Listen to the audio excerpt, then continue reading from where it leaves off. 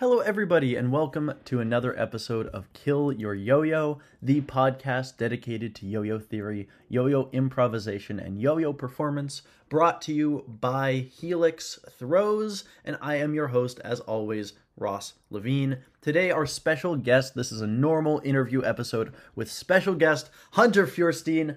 I can't wait to show you what he has to say, because we covered a lot. Hunter, as you know, is a trailblazer in the social media space, creating the format that all of the biggest social media yo-yoers now use and are starting to maybe adapt from, but it's what got them all their start. And Hunter is also just a brilliant yo-yoer. He's one of the only people who's able to look at a high-level competitor's freestyle and then learn it completely and then practice those tricks and then adapt them to his own style. That's part of the secret to his success. He's just incredible, and he yo-yos all the time, and you'll hear all about that in his creative process, and all of that's going to come out through this episode. But I want to let you know that Hunter is trying to become a professional full-time yo-yoer, and how he is choosing to do that is through his website, hunteryoyos.com. That's hunteryoyos.com. That's probably not the hard part to spell here. Anyway, he's got a holiday special going on, and I'm not getting sponsored by him in any way to do this, but you can you can get 35% off of his website, all the things at his website, which is exciting because he just released the Spotlight Ultra, which, as far as I understand, is a 7068 version of the original Spotlight, which on its own is a great yo-yo. It's one that I've tried, and I can confidently say it's a good yo-yo at a really, really good price. And so very, very, very well worth looking into. To get that 35% off, you're going to use B like boy, F like Frank 35. And B and F are both capitalized, and there's no spaces or underscores or anything. It's just capital B, capital F, 35, and that's your code to get that 35% off. So none of that is sponsored. None of that's getting any money into my account, but this next statement will. Very soon, I'm going to be launching a product that, first of all, will get you like hundreds of dollars worth of free stuff, and then also I'll offer a product that's going to solve your bearing and pad issues forever. I'm going to get you probably a 10-year supply of pads and bearings for a very reasonable price. So check out my Instagram at Helix Throws. That's HELIX_THROWS, and you'll be able to find out information. You'll also want to join my mailing list. All of that will come through my Instagram, though. So just follow me there, and you'll see everything that's coming up. But I can't wait for you to hear everything that Hunter has to say, and thank you for listening through that small marketing frenzy that I just pulled right there. Sorry to hook you into that, but it helps keep this show running, and I'm exploring a lot of different options to monetize this show. Oh, and one more thing that I'm monetizing with is I'm taking in yo-yos that are signed, special editions, and selling them on eBay, and I'm buying those from the creators at wholesale price, so it supports the creators of the yo-yo, and it also helps to support this show, and hopefully they sell for slightly higher, because they also are going to come with pads and with bearings when you buy yo-yos from my eBay store, which is Helix Throws as well.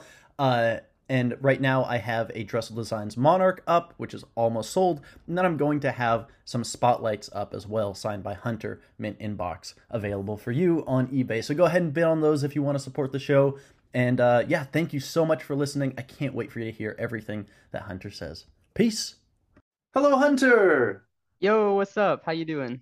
Oh, I'm doing so good. How are you doing? Pretty well. That is good to hear.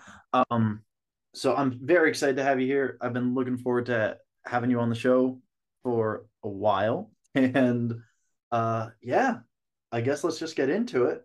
Yeah, thanks for having Um, me. Absolutely. So tell me the first question. I always start with, how did you get into yo-yoing?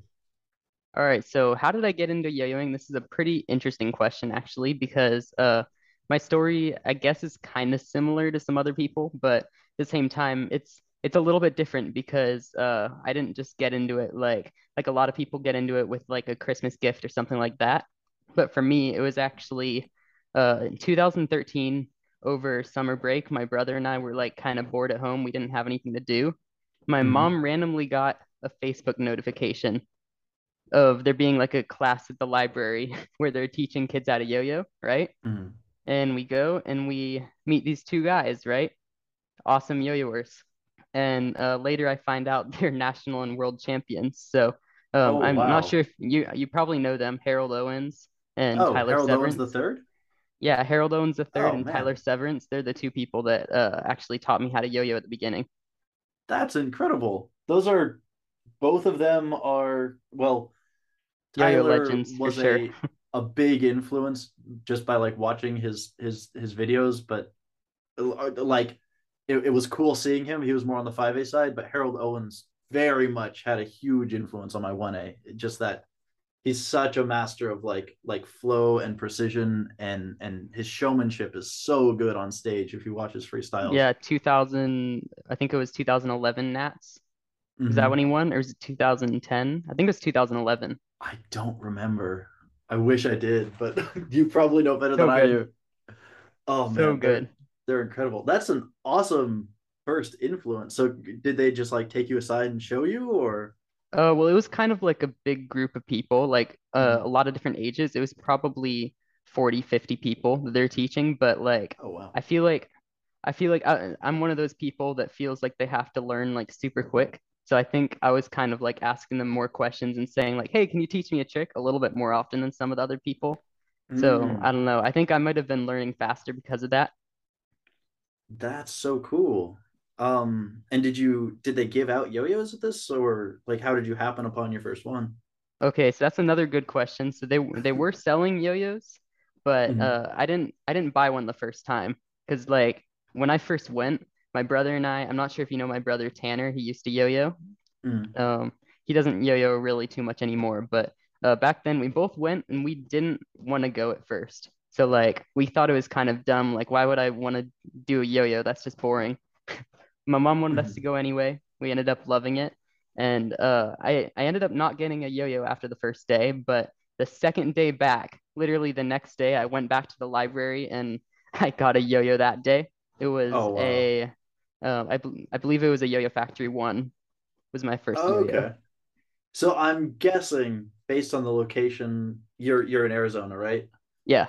So I'm assuming, and I know that at that time, Harold Owens, he had the two hot, Tyler Hmm. had the severe, and and they were both on Yo-Yo Factory back then. Yeah. So I'm guessing this was a Yo-Yo Factory sponsored event that they were just sending them around. Yeah, so funny story actually. So when we first went in, like before we even got into the library, interesting piece of yo-yo history. We saw the Yo-Yo Factory van outside the building. It was parked outside. I'm Ooh. not sure if you know about that.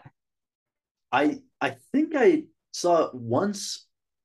Maybe it was a Yo-Yo Expert van. Tell me about the Yo-Yo Factory van. It's very similar to the Yo-Yo Expert 1, just Yo-Yo Uh-huh. Factory. I don't really remember too much other than that I saw it and I'm like, okay, that's kind of cool. That question in your head of how does a yo-yo company afford a van? Oh Except at my the god. time, like I was 8, I really wasn't even thinking of that kind of stuff. But like now that I Oh look yeah. back on it, that's like really cool that they have a Yeah, van or that they had a van. I don't even know if it still exists. that's wild. I hope it does. I Yeah, that'd be it cool for sure. Oh absolutely. You should hit up Yo-Yo Factory and be like, "Yo!" Yeah, yeah, yeah. I'll ask Ben for sure. Yeah. Oh man. So in case people don't know you, which if they don't, it's just I don't know where they've been hiding. But tell us kind of some of your biggest achievements. Um, just some of the titles that you have to your name. All right, so I'm a four-time ranked first in Arizona, 4 times in 1A. I'm also 3 times in 4A. So lots of Arizona State's wins. I've been to Arizona State's basically every year since I've started yo-yoing. Uh-huh. And I was also ranked. I didn't actually win the contest, but I was ranked first in the West Coast. I think it was 2018, I believe. Oh wow. Maybe it was 2019. I don't even remember now. But there was that. got second at quite a few contests actually. Like so many contests, too many to count. Yeah. I'm ranked third in the United States right now and 15th in the world. So, That's incredible. Was that the online world contest or no, a live one? Wow. in-person worlds 2019, I got 15th. Online worlds 2021, I got 7th. So, yep. Wow. Also good on you for not Yeah, I think sharing the better one. Like that's such a humble thing to do, but also like legit in-person contests are, I mean, they both have their difficulties and good things and yeah. bad things, but in person to land those tricks with those nerves in front of the people and not being in the comfort of your room, it's a very, very different. No, honestly, like I think the online contests are more stressful. Really? Yeah. How so?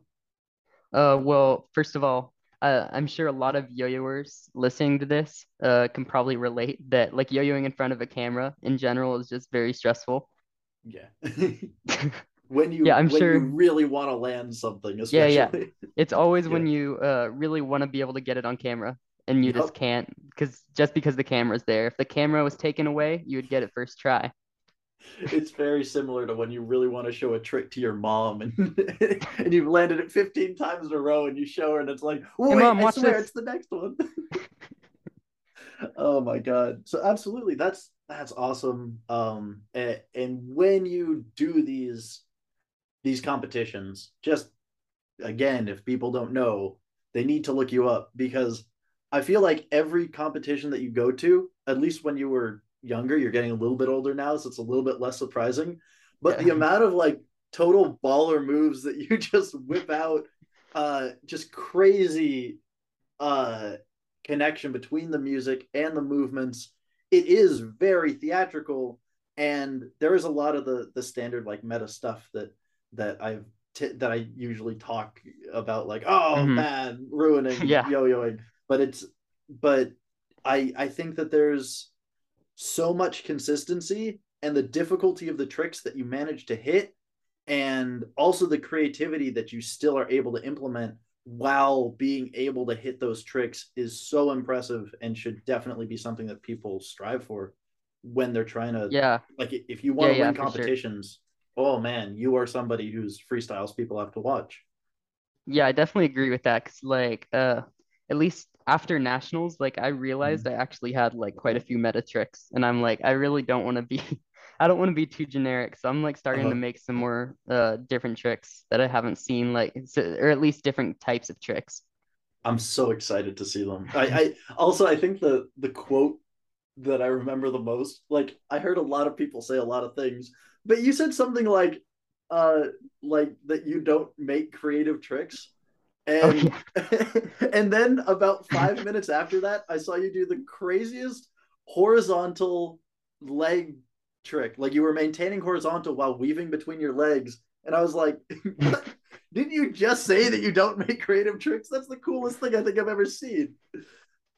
It's because Um, I think the thing is like when I make something that you might consider creative, uh-huh. it's not usually like a full-on combo like a lot of people do. Like usually it's Mm. some random individual element that like I figure out randomly or by accident sometimes, and it just Okay. happens to work. So then what would you qualify as something being creative? I don't even know how to answer that to be honest. Maybe like I guess just something that looks out of the ordinary, maybe. Because like Okay. there's some elements that I do that like when I'm doing them, I know like I haven't seen anyone else do them, but like from a spectator perspective, it looks similar to what other people are doing, if you know what I mean. I gotcha. So It's like they're technically different, but like from someone else's point of view, like you can't even tell the difference. a basic example, and tell me if I'm wrong here, is like a Eli hop versus a boomerang. That Oh yeah, to yeah. us it's like, oh yeah, one goes over and is way harder and the other goes under and is way easier. Yeah. But to an audience, you can do this both of them and they'll be like, oh wow, that was a good trick that you just did twice. Yeah, for sure. Is that kind of what you mean? Yeah, a little bit. Yeah, it's definitely Nice. kind of hard to explain like the whole idea of creative tricks though, because like it's kind of a different, I think it's a different definition for everyone, to be honest. Mm, absolutely. Well, what I what I would encourage for especially for this show is like I don't care what the right answer is. I care what your answer is. I want to know what you Yeah, think makes a creative trick and feel free to throw that out there and feel free to be wrong too. yeah. I'm often wrong on this show. Um so one other thing just on your competitive history is like I was trying to research the show and I kept looking up. I was like, all right, I got to get kind of a discography of like all the things that he's done, kind of the major things. I just kept finding competition after competition after competition. How many have you done, if you know? I've lost count. I think probably over 40 by now. Oh my god! I think And how 30 long or have you been 40 doing maybe. it? So I started in 2013 in July, and then I went to my first contest in November of 2013. Wow! So you just immediately and you competed at that first one? Yeah, so that was 2013 Arizona States. Wow! So I actually did the sport ladder, that contest. So I didn't even get like an official ranking, Mm-hmm. but I didn't really do that well for sure. That's honestly, I think it's just that you started so young that I saw all those that it caught me by surprise because that 40 over that many years is not as Yeah, many as I originally thought. But that just means that you started. How old were you? You I said you was were like 8. 8. Oh my god, Yeah, yeah. See that that'll do it. yeah, but People like always actually as 2013 Arizona States was the only contest I went to. And then 2014 I only went to 2 contests. okay. And then after that I started going to like basically every contest I possibly could. Hmm. So, That's awesome. So I guess one question I'd have is like, why of all of the things that you could be doing, why yo-yoing specifically? so for that I think it just kind of came accidentally because like I Mhm. think if you gave me when I was 8 years old a list of like 200 hobbies and say pick one that you can just do for the next 10 years, I would Mhm. never have picked yo-yo. I can tell Well, you because that. at that age you thought it was so lame, as you said earlier. Even like at this age, like other Mhm. people that don't yo-yo probably think it's lame until they actually like see modern tricks. Yep, that's a fair point. I Yeah, was. so Mhm. to answer your question though, like getting into yo-yo, I feel like I don't even know. I feel like it's just something like it may sound kind of generic of an answer, but just like I feel like there's infinite possibilities with yo-yo. So like Yeah. you can just be creative with other hobbies. I feel like it's not so much like that. Like Mm. other hobbies in the past I've tried just didn't seem to be like as good of a creative outlet. For Yeah. example, like I did Rubik's cubes for a bit, like before I started yo-yoing, and like as good as you can get. Like you can get really good at that, right? You can just keep improving your time, solve cubes faster and faster. But like at the end of the day, it's just learning algorithms and learning like how to move the cube faster than everyone else. But like it's really Yeah. not anything too creative like yo-yo. Yeah. You're not the first person to have been on this show who has given up Rubik's cubes because they felt it wasn't creative enough. I've That was literally the example I was going to give, and I'm glad that you gave it. Uh, I think kind of the issue is that like if you think about the skill curve of how good you get over time with a Hmm. Rubik's cube, it's asymptotic that you get to a certain point and then you're like, okay, I can solve it in 3.59999 seconds. And then you do it again. It's like, yeah, I got it to 3.59998 seconds. And then like the only next step is to change to a 4x4 and a 5x5, and then those are all the Yeah. same algorithms. It's like, okay, how much Hmm. how much can you do really with this? Whereas with yo-yoing, you can dive into any one trick, and if you want to be about speed, you can be about speed. But then if you want to do creativity, you could do that too.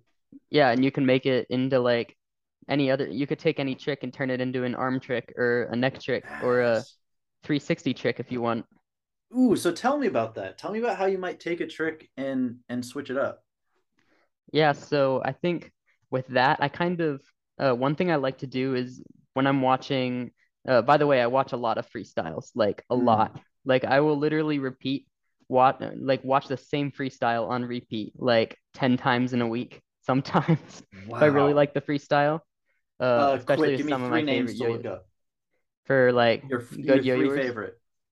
three favorite yo-yoers, Three Yuki favorite Nishisako. freestyles.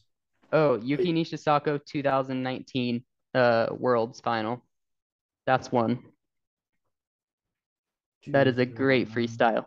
Yuki You has been should. my favorite yo-yoer for probably 3 or 4 years now. Okay. If you watch his tricks and then compare them to mine, like I feel like I get a lot of inspiration from him. But at Really? the same time, I try to make them different at least. I still need two more freestyles. All right. Park Jun Song Online Worlds 2021. That's a really good one. Uh, OWWOWYYC 2021. Great. And then what's the last one? Ooh, get, I need to think of something. It's so hard to think of freestyles like off the top of my head like this. Oh, right off the top of your head. All right, give me a name then.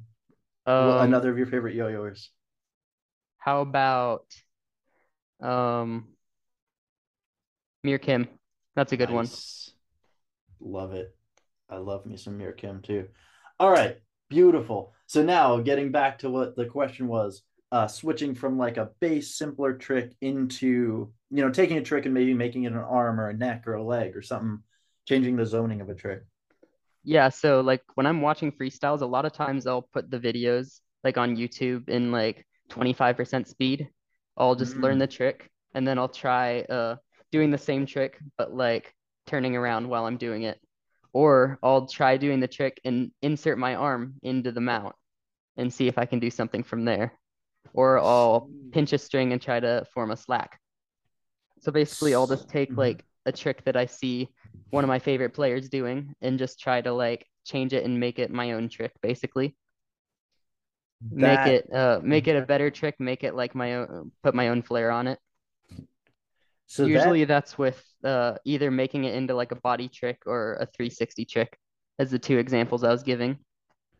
That's really cool and is very similar to kind of a strategy that I like to use. And also, it builds on a previous episode. Jonathan Sutongong was talking about building a trick vocabulary, and he does basically the same thing. He goes through his tricks and then meticulously is like, what can I do next here? What can I do Hmm. next here? And I like that you're now kind of giving, and I basically asked him for a list of options of like, how do you switch up? And I'm glad that you now have more stuff of like try turning, try putting your arm into Hmm. different like holes within your formation that you're holding, because there's so many and anywhere you Yeah. put your arm is going to be a whole new trick. Yeah, I remember listening to your episode with Jonathan and I was like, I was thinking, you know what? Like, I was thinking this exact same thing. Mm-hmm. And the thing is, I think we're a little bit different though, because he definitely is more like tech and flow based, where I feel like Mm-hmm. I do a lot more body tricks and like bangers and stuff. Absolutely. Definitely You interesting hear like the same kind of mindset from players with completely different styles. Cause like I can tell Yeah. you my tricks are nothing like Jonathan's. We Yes. still have the same strategy though. This is theory. This is what theory is. This is why yo-yo theory is important, because it applies to everybody. Yeah, for sure. um Oh, that's so cool. So, do you maybe have a trick that you do that you could kind of go through how you developed it? Or not, you don't have to show it, but kind of just to talk through maybe a thought process of one of the Hmm. tricks that you remember went through this. Trying to think. So like I have this one, I don't know if you've seen it, but I have this one trick that's like it goes into like a behind the arm, behind the back trapeze thing, Yes. and then it goes into like it's like I don't even know how to describe it. It lands on the string like in front of my neck, but it's Uh-huh. still like on my arm and behind my back, and then it pops behind my neck and lands in a trapeze. Yeah. That's one trick. I think I don't remember who was the inspiration for that trick, to be honest, but like that trick, I remember I was trying to get inspiration from foray actually, because like I was practicing a lot of foray tricks at the time, and Uh-huh. I'm like, this trick, like doing a behind the back uh body orbit in foray, if you know what that is. It's almost that same thing except in 1A. That's where you're throwing the string is behind your back. Yeah, and it goes The around your yo-yo body. lands and yeah, and then it goes over and under and over and under, right? Like a Yeah. full body rotation. Okay. Hmm. So I was doing that, but then I realized, so I've seen Yuki Nishisako do that, But then I was like, you know what? Why not try that same thing, but do it over my arm at the same time? So I was going behind the back and behind the arm at the same time. And it forms like a slightly different mount where you can get into this neck thing from there.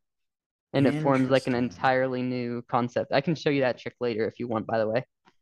So that actually brings up a point that you talked about in the pre-interview of the impact on of other styles on your 1A tricks.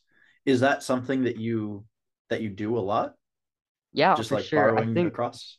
yeah, I think it's kind of an underrated thing to be honest, because like Mm. for 1A at least, so many people get caught up in the tricks that only 1A players do and they take inspiration from that.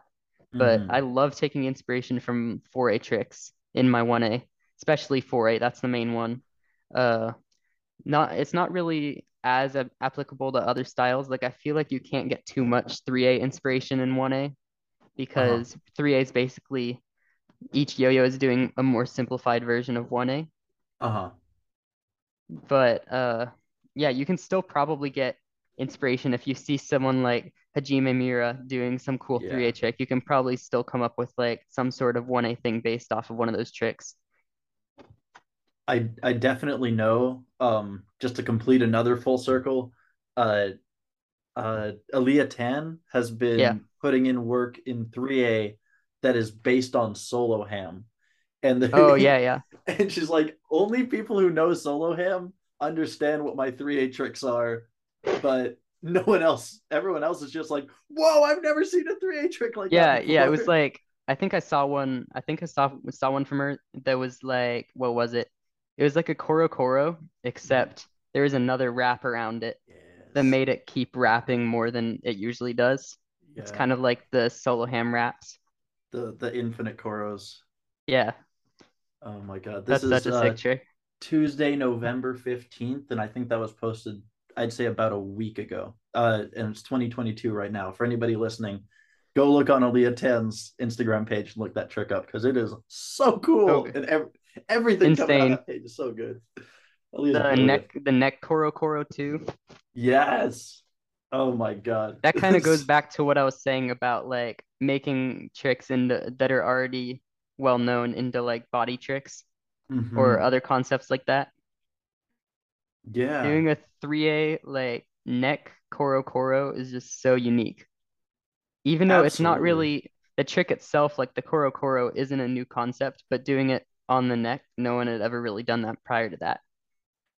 It it almost feels to me like, because my thoughts on competition has it's constantly evolving, but Hmm. it seems like that pushing some boundary, finding some boundary and pushing it, and then also doing the normal meta to score your points and get your score Yeah. high enough, like in between pushing the boundary.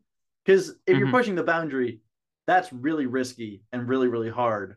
So it seems like the people who win tend to find a boundary, push it, but then balance that against some set that they're much more confident in. Is that something that you Yeah. find works? Uh, Previously I hadn't really done it, but everything kind of changed after nationals when I realized I was one of the more sloppy performances in finals, and I think the reason I placed so high was just because of like all the multi-click elements, like the really Mm, difficult tricks that I had in yeah, there. So even though I missed a lot, I still placed high because of that. yeah. So I'm thinking I want to try to get more consistent at tricks, maybe have a little bit easier tricks for some of them, but I Mm, also don't want to like because I'm known for doing really difficult tricks, so I don't want to take too much of that out. So yeah. that's definitely I think what one of the things that makes my performances a bit entertaining is because Yeah. of that. It's just the sheer difficulty. I remember watching you were, I mean, you're still very young, but you were like super super young in this video, and people didn't seem all that impressed or like interested. It might have even been a world's prelim, and no one was really reacting. And then you came out, and you're doing kind of standard tricks, and then you did like 1.5 whip, 2.0 whip, 2.5 whip, Yeah. 3.0 whip, 3.5 whip, and the whole crowd's like, "How is he doing this?" Yeah, I remember It's so something like, like that happened in 2017 World Yo-Yo mm-hmm. Contest in Iceland.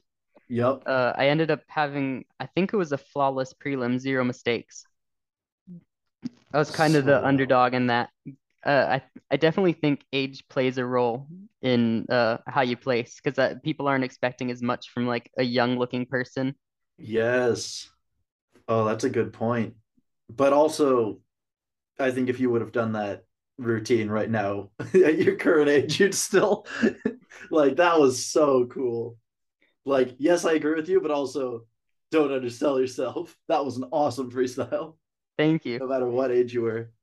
Um, Sweet. So I think that's a great point. One other thing is like, what do you what you taught a lecture at nationals, which is something that I think should be way more common in yo-yoing, and it's like something that I was so excited when I saw that it was you specifically because I'm like, oh my god, he's gonna I can't wait to hear what he has to say, and it was a really fun lecture. Like I think it was a good one and something that I'm sure you'll learn from, and I hope that you'll try again next Yeah. year and just like continue that because that was a really fun time. There's also kind of a funny moment where you asked for people to well tell us about what the lecture was in your own words. Yeah, so the lecture nationals was basically is basically me teaching a group of people how to make tricks look cooler, present them Mhm. better, to make it more impressive to an audience, and then also increasing like the efficiency of the tricks to Yeah, make it score a bit higher if you want to do well in competitions. Yeah, I definitely absolutely. wasn't too prepared for that. I didn't know that lecture was happening until pretty short notice. Really? So they didn't really give you time to prepare for it? Well, they told me it was happening, but like I Uh-huh. didn't really know what to expect. I didn't I know how many gotcha. people were going to be there or how long it was going to be or anything like that. You just casually packed the whole room. Yeah, pretty Oh my much. god. It was pretty stressful because I really wasn't expecting that big of a group. I was expecting Mhm. like a much smaller group, especially because I have a yo-yo club that's quite a bit smaller. A Ah, so lot you're more kind of of like used to working one a on smaller group one. for sure. Yeah. I gotcha. There was there was sort of a moment in there where you asked for volunteers to come up, which I think was a good solution to trying to do one on one teaching with a bigger Yeah. group. And no one was raising their hand, at least how I'm remembering it. And so I raised my hand, even though I have absolutely no interest in the efficiency of tricks, or at least I didn't back then because I wasn't trying to win prelims so that I could lose finals, which is still my plan. Just sharing that for the listeners. Um, uh, oh, but quick update on that is I don't know if I'm going to choreograph my final because I just am losing interest in choreographing a final, so I might just improv it again. We'll see. Anyway, I've got 7 months or whatever. Um, so I raised my hand. I was trying to like go into increasing the efficiency of I think like the windmill move, where Yeah. it's like it's not quite aligned. Yeah, for sure. So no, Oh man. your trick style definitely like you don't design your tricks for competition at all. Mhm. Well, so then kind of what would you recommend of like not to put you on the spot on another platform, but like how would you recommend for people who do want to increase the efficiency and increase the showmanship? What's maybe a few tips that you'd give them?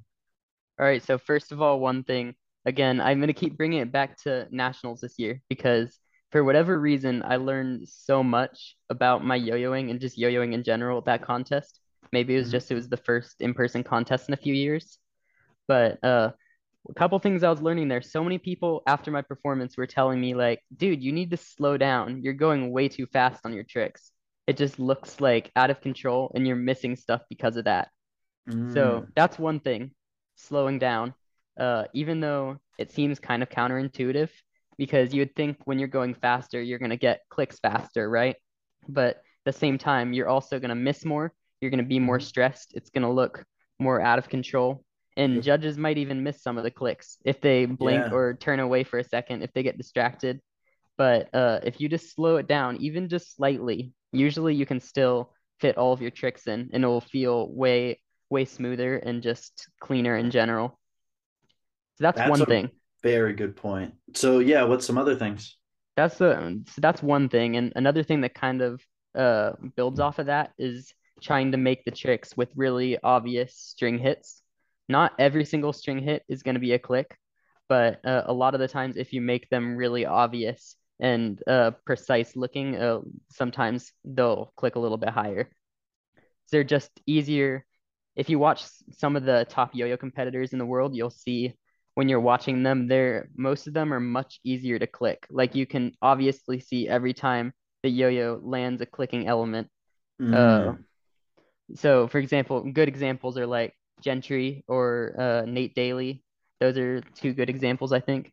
Just people that have really obvious clicking elements. I'm sure it's you can almost imagine like what I mean. it's almost like another. There's a few different definitions for meta Hmm. that get thrown around. One is like most efficient. Oh, someone in the someone listening is Yeah. going, I know what it is. Do you know what the acronym is? What? Wait, meta stands for something? Yeah, it stands for I did something. not know that. People listening to us are yelling at us right now. Just know that. I'll look it up when you talk for a little bit next. But it so it's there's that definition, but then there's also like the meta of like self-referential meta, and so it's almost like Gentry and and all the other top competitors. Their meta game is they aren't learning how to yo-yo, they're learning how to get the judges to click, and part Yeah. of that is they are humans who have human eyes who Yeah. don't see at god speed, even though you can do Hmm. tricks at god speed. So part of it is showing those and slowing down and pausing. I literally, when I think about Gentry, what I think about is he pauses in a mount and looks at the audience for a second and then goes back Hmm. into his tricks, and like And if you that's do what that showmanship trick, is. that same trick, if you did it without looking up at the audience, no pause, and just act like nothing happened, there's probably a pretty good chance it's not going to get clicked Just get missed. if you didn't make it too obvious. Yeah. So just there's one more definition of meta for us to do. Not just the tricks everyone's doing, but the meta game of I'm not just a yo-yoer, I am a click increaser. like but Yeah, that so that's really good of the slowing main down. definition I think of is just the max efficiency tricks that you're going to Yeah. get a lot of clicks for. Absolutely. And also, I tend Um to think of them as pretty generic tricks. so what might some other ways of increasing someone's competitiveness be? Just because you're such, I mean, it's so cool having you here because you're just such an incredible resource, both on the competition side and on the social media side. And we'll get into the social media, but for Hmm. now, sticking to the competitions. What might some what maybe just spread your knowledge? What do you got for us? All right, How do you become more competitive? Consistency. consistency is key for sure. Because just having good consistency will really improve scores on like every category. Mm-hmm. Because if you think about it, it might not seem like it when you look at the scoring system and you're like, oh, there's so many different categories. They're all these different things I need to focus on, right? But really, if you just hit clean, you're gonna get high control.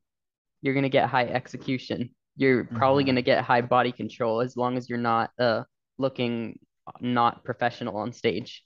Yep. Yeah, so I think Absolutely. it's really like that with a lot of the categories. And even like with tech, you're going to, like with your technical execution score, it's going to be much higher if you're just consistent, like if you're just consistent with your tricks. That's another thing is like, you know how if you have one negative click in a freestyle, right? You're Mm-hmm. getting that one negative click, so it's 1 point lower, but you're also missing the trick. So that's another point. Maybe if it was a double click that you're missing, then that's 3 points lower than you could have gotten just with one mistake. Mm. Absolutely. Definitely adds up. So the efficiency is definitely something that's that's worth going for. And if people want to hear more about that, also the Chris Toledo episode, we go really deep into efficiency. But I know that you have thoughts on learning efficiency. What are maybe some of your thoughts on how to improve someone's efficiency because you're literally going through it right now. Are you thinking in terms of like getting clicks? In terms of getting, or sorry, not efficiency, consistency is what I meant to say. Oh, okay. So for getting consistent, I feel like Mm-hmm. just grinding the tricks over and over. Just pick one trick. Maybe just do, as boring as it may seem, just do that same trick like all day. Mm-hmm. If you have an hour to yo-yo, just do that same trick over and over, and you're just gonna build muscle memory as you do it more. And Yeah. also try to film it flawless with no mistakes and really clean, really like smooth looking Mm-hmm. without any sort of hesitation or anything like that. Definitely. I can also speak from experience. I have literally been doing that, and it's improved my yo-yoing not just competitively, but now I can just throw out those tricks. Like I can hit a Brent stole and then whip around to a reverse and then back into a forward, just like Hmm. how Evan does because I practiced it for like a week or two. Like Yeah. and I can hit that every single time. And when you can do that, now your other whips have improved because you've learned tiny minuscule adjustments and like how do you watch slack as it flies through the air? What do I focus on? You learn those things when you do it. So it's not really just learning that trick, it's also improving your yo-yoing as a whole, because everything borrows from each other. Every trick helps every other trick. Yeah, that's interesting. I'd never really thought about that before you said that, but Mm-hmm. that brings up a pretty good point because like I keep going back to this, but like how I It's do all a lot good. of 360 tricks, neck tricks, behind the back, stuff like that. I Mm-hmm. feel like just learning elements in that kind of position of your body just makes it easier to learn more like that. Yeah. So like since I already have a lot of tricks like that, I feel like I have an easier time learning more tricks like that than someone that's never done a behind the back trick before. Yeah. I've found that with all learning, really like if you try to learn calculus without knowing algebra, I think of it. I come back to this statement a lot. You need a place to hang your hat. If you don't have a place to hang your hat, Yeah. then your hat's going to fall on the ground. And so, if you don't build the foundation first, then you don't have a place in your brain to store new information on. And information is cumulative. You accumulate it over a lifetime. You learn a little something here, and then you learn a little something here, and then you start with potty training, and then eventually you get up to calculus. And so Yeah. like that's how it all works. It all builds on each other. You can't do calculus if you haven't been potty trained because it's just going to be a mess, literally. So so in the same way, I'm using that disgusting metaphor to make it stick in your brain. In the same way, if you try to learn above the head tricks, like I'm now learning above the head and like Hmm. black hops above the head. I'm diving deep into that, and I'm finding that what you're saying is completely true. That now that I'm doing that, I can do a lot more advanced behind the back stuff and under the leg stuff. Are you having audio trouble? You good? No, it was just Cool. a little low. I brought up the volume just a little bit. Cool. So then learning just a trapeze above my head is that hat rack. I've now built I have a place to Yeah. hang my hat. And so now black hops becomes a lot easier because I've learned that formation and I can play with it and then start spinning and then Hmm. spin the other way and then it's just exactly what you're saying. It's so true. And Yeah, and I'm confirming that so people will go and try it. the Black Ops thing is definitely a great place to start for the over the head because Yeah. they're pretty basic elements and you kind of get the foundation getting used to using your left hand and your right hand. Yeah. Not just because if you just do elements on one hand over your head, you're never going to get good with your other hand, like doing those kind of Yes. tricks. Absolutely. And as you're Learn. mentioning, also spinning both directions is also good. One thing I want to throw out is if you're learning anything one direction, learn it the other. If you learn it with one hand, learn it with the other. If you're just starting yo-yoing, do it right and left-handed. I really think 3A is the future of yo-yoing. And like if we get a bunch of ambidextrous yo-yoers out there, 3A and 2A are gonna make a comeback. Like I just have so much faith in Gonna be that. so gonna be so competitive. Oh yeah. After Hajime, like it's gonna be just like 1A. Yeah, I've always had a dream of like a 3A hook where you land a hook on both hands at the same time. Oh, I think someone landed it. I think Really, I I want forget to see who. that. I've always imagined that, and I'm like, that would be the coolest thing, but I've never seen it. I know that at least I'm pretty sure that Josh Yee commented, I've always thought this was impossible. And I could be wrong. It might have been me that commented it, but I think Josh Yee had something to do with it. And he commented something. Someone commented, I always thought that was impossible. Because I don't, it seems impossible. Geometrically, two hooks shouldn't exist together. Yeah, for sure.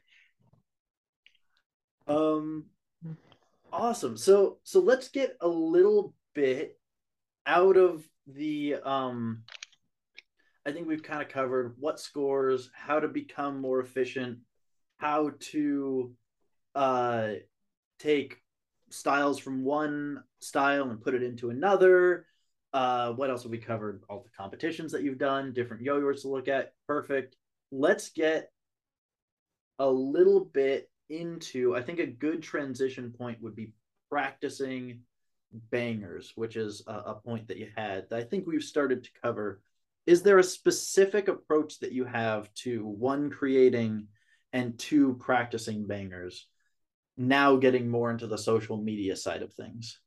Yeah, so with the bangers, I feel like it's kind of similar to what Gavin said on your podcast Uh-huh. about doing the whole repeater thing, just Yep. taking one element. So with bangers, especially since a lot of bangers really are just one single element that's just really hard to do, right? So if Yes. you just practice one element over and over, it's just going to improve so fast Yeah. instead of focusing on entire tricks. I think that's one big thing for that. Definitely. Anything else of kind of like, because you have to create so much for Yeah. Instagram. So maybe the question might be, where does all of this material come from? And then partly, how long does it take you to land it? And is it like, what's that process look like? So it really depends on the tricks because Mhm. especially on Instagram, I'm posting a lot of different difficulty level stuff. Like the 5.5 hook I did definitely was much harder than some of the other tricks I posted. Uh-huh. Uh, but for that, that was really I don't think I'm gonna hit a 5.5 again in the future. I might, but like at the same time, I just don't feel like it's worth it. 'Cause it hurts your arms after Yeah. 5 minutes. 5 minutes of trying and your arms are sore for the next week. So Yes. yeah, No. but for that, uh, I think a big key to getting that was the string I was using because I was using original throw string. Yes. Not sure if I you've tried it, I am but with it's you so there. I whippy. bought original throw fat. I bought a pack of 100 and it's really good for whips. I was kind of disappointed. So it came with the one of the Drussel Designs yo-yos. There was one yo-yo from that Pride Month fundraiser that I did that my mom won and I ended up getting it and it was the 50-50. There were two others that my family won that we ended up giving away, but that was the one that I wanted to hold on to. And we won it fair and square, just getting that out of there. Anyway, she did the donation, all that. And the string was so good, and I was like, what string is this? And he's like, original throw. And that one string was great, but when I bought the 100 pack, it seemed like the ends were a little bit loose. Did you get that when you've gotten it in the No, past? I Okay, didn't. It seemed normal for me. That must have just been like a might bad be a batch or one-off something. batch. Yeah. I don't want to desecrate their name. They have great string, and really solid for whips. Like I mean, I after I all, landed my first yeah, 3.5 after taking that 50-50 out of the box within like yeah, 5 minutes, and I've yeah, never that's done that crazy. before. And after all, very first 6.5 and only 6.5 hook, we're done with original throw. So There you go. Is that Yo-Yo Factory Aldrin, if I'm yeah, not mistaken? yep, Yeah, great yo-yo, worth a follow on Instagram, and yeah, just for sure. killing it. Such cool tricks he's posting. Yeah, he's insane. Definitely similar-ish style to what I do with the banger Mm-hmm. stuff. Yes. And a fellow Yo-Yo Factory sponsor, Yeah. right? Yeah. Mm-hmm. That's so great. So So tell me about now transitioning full force into the social world. You were one of the early innovators, I think, of kind of the modern uh, social media yo-yo boom that happened. You were the first one to put out quote the format, right? Yes. So, Registered trademark. not necessarily registered trademark, but Mm-hmm. yeah, there were definitely people before me that were doing like the DNA on TikTok, Mm-hmm. but I was really the first one that did the whole format that everyone kind of knows now is the can I do this trick, the DNA? That sounds impossible, but let's try anyway. If I get this year, blah blah blah at owes you $100 or whatever, that whole thing. Yep. So funny story, that originated actually part of it was my mom that helped create that. Uh-huh. So I'm not sure if you know, I have a Snapchat show. Uh-huh. So on my Snapchat show, that's like an invite only thing. Snapchat like selects people to have shows on there. So we were on the call. It was me, my mom, and a couple people from the Snapchat team. We were just discussing ideas for like good kind of content. So we made like all these different kinds of scripts that we thought would be good for social media, just getting people's attention. And that's like the best thing we came up with, I think. As cringy as it might be to some yo-yoers, it definitely works for getting more people into the community. No, so that's kind of why I wanted to bring it up is like people think about that, they're like, oh god, I Evan even made fun of it in his Yeah, nationals yeah, winning freestyle, which is hilarious. And that was really funny when he did yeah. That it. was And it awesome. is cringy, but the entire Yeah, platform is cringy. yeah. Um That's like how and you go viral on TikTok is with it, cringe. exactly. Um, and I don't know if it's as cringy to non-yo-yoers because they see it and they see a smiling person who's challenging themselves to do something hard and then Yeah, doing it, and that's deserving of a like. And at the end of the day, that's all that social media platforms do is they yeah, connect people with content that's interesting and then they like that content. So they show it by yeah, dropping a yeah, like. for sure. And I think a big thing like some yo-yoers don't understand is they're thinking of it entirely. They think that all the TikTok yo-yo content is for yo-yoers, which really it isn't at all. Yeah, not at all. Yeah, like It's I'm not trying to make videos that are entertaining to yo-yoers because yeah, that's I think that's in my opinion what Instagram's for. maybe an example would be like a spotlight. Not your yo-yo the spotlight, but like the theater tradition of having a spotlight. That's such a strange thing, but it works and it Yeah, appeals to people who go to the theater to watch it. And it's a piece of technology that changed theater forever. And yeah, like, because now you have a single point of focus on a stage. And what you introduced with that format, with that essentially template or script or whatever you want to call it, is a piece of technology that, when used by the right people properly, ends up bringing millions of new yo-yoers into the community. yeah, for Full sure. stop. Which That's some what you made. yo-yoers like that's another big debate among yo-yoers I'm sure you've heard of is just how a lot of people don't want the community to grow. Gatekeepers. Yeah, like a lot of people just want the community to they like having it be this tight-knit small community where like they feel like they're in this elite group of yo-yoers that's like 2,000 people or something in the world. But like, really, at least in my opinion, I think it's probably split 50-50. Like half the Mm-hmm. people, half yo-yoers are like, I just want it to stay how it is, right? And the other Yep. half are like, we need to show the world what modern yo-yoing's like. I think I'm more I part of that second group. Yeah, no, the first group is just wrong because like what it's a toy. Like we know how much joy, I mean, obviously this is an opinion, but I'll pretend that it's objectively wrong. We know the joy that a yo-yo brings to Yeah, us in the community. And not only the joy of it, but there's so much, like for me, a yo-yo is almost a medical device that without it, I start fidgeting with random crap. I start like yeah, folding important papers. I start because I have ADD. I just always am moving. I need something to move, and it helps to concentrate that energy into something that's productive and ultimately profitable. Like it's a great thing on all fronts. It makes people who watch it happy. It makes people who do it happy. What's the problem with having more of those? I think it comes down to people just being scared that there's going to be another 11-year-old who lands 5.5 hook before them. Like just shut up and let people yo-yo. I don't get what people's problem is. Yeah, I don't know. I don't think they're necessarily wrong. Like I get where they're coming from. It's just Mm, I think they just like being part of like a small community. that's fair. That's the biggest thing I think. But like you were saying, the random 11-year-old kid that's gonna land 5.5 hook, that's a big thing. Because like Yep. another point, I think I can't remember exactly what it was that I told you. One of the points for the pre-interview was something about next generation of yo-yoers. Yep. I've got it on here. Yeah, Yeah, so let's so go into that. yeah, so I think that's kind of like the future of yo-yoing is banger tricks because it's I feel like it can definitely appeal to yo-yoers and non-yo-yoers at the same time. Because for me, Yes. that's been like a big struggle balancing. Because like especially on Instagram, my audience is probably almost half yo-yoers, half non-yo-yoers.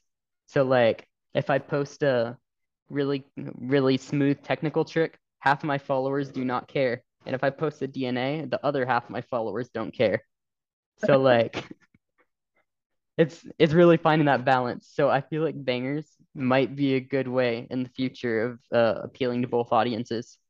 Because it's both hard and flashy. Yeah. I gotcha. That's such a good take on that. It makes me think of sort of a point I've been thinking about a lot, which is like the format and bangers and the DNA. People think people get mad at all those things for various reasons, Yeah. me included, about bangers because it's essentially the same argument as meta. It's like, oh, it's just it's just Yeah. it's so easy. You just have to land it. But I think that what people don't understand is that when you get somebody into yo-yoing, you've gotten them into yo-yoing. They're now into yo-yoing, into all of yo-yoing. And yo-yoing, Teller of Penn and Teller says this about Magic. He Yeah. does talk when he's not on stage. And he says this about Magic. He's like, uh, it's fine if people learn secrets because the sharing of secrets is part of Magic.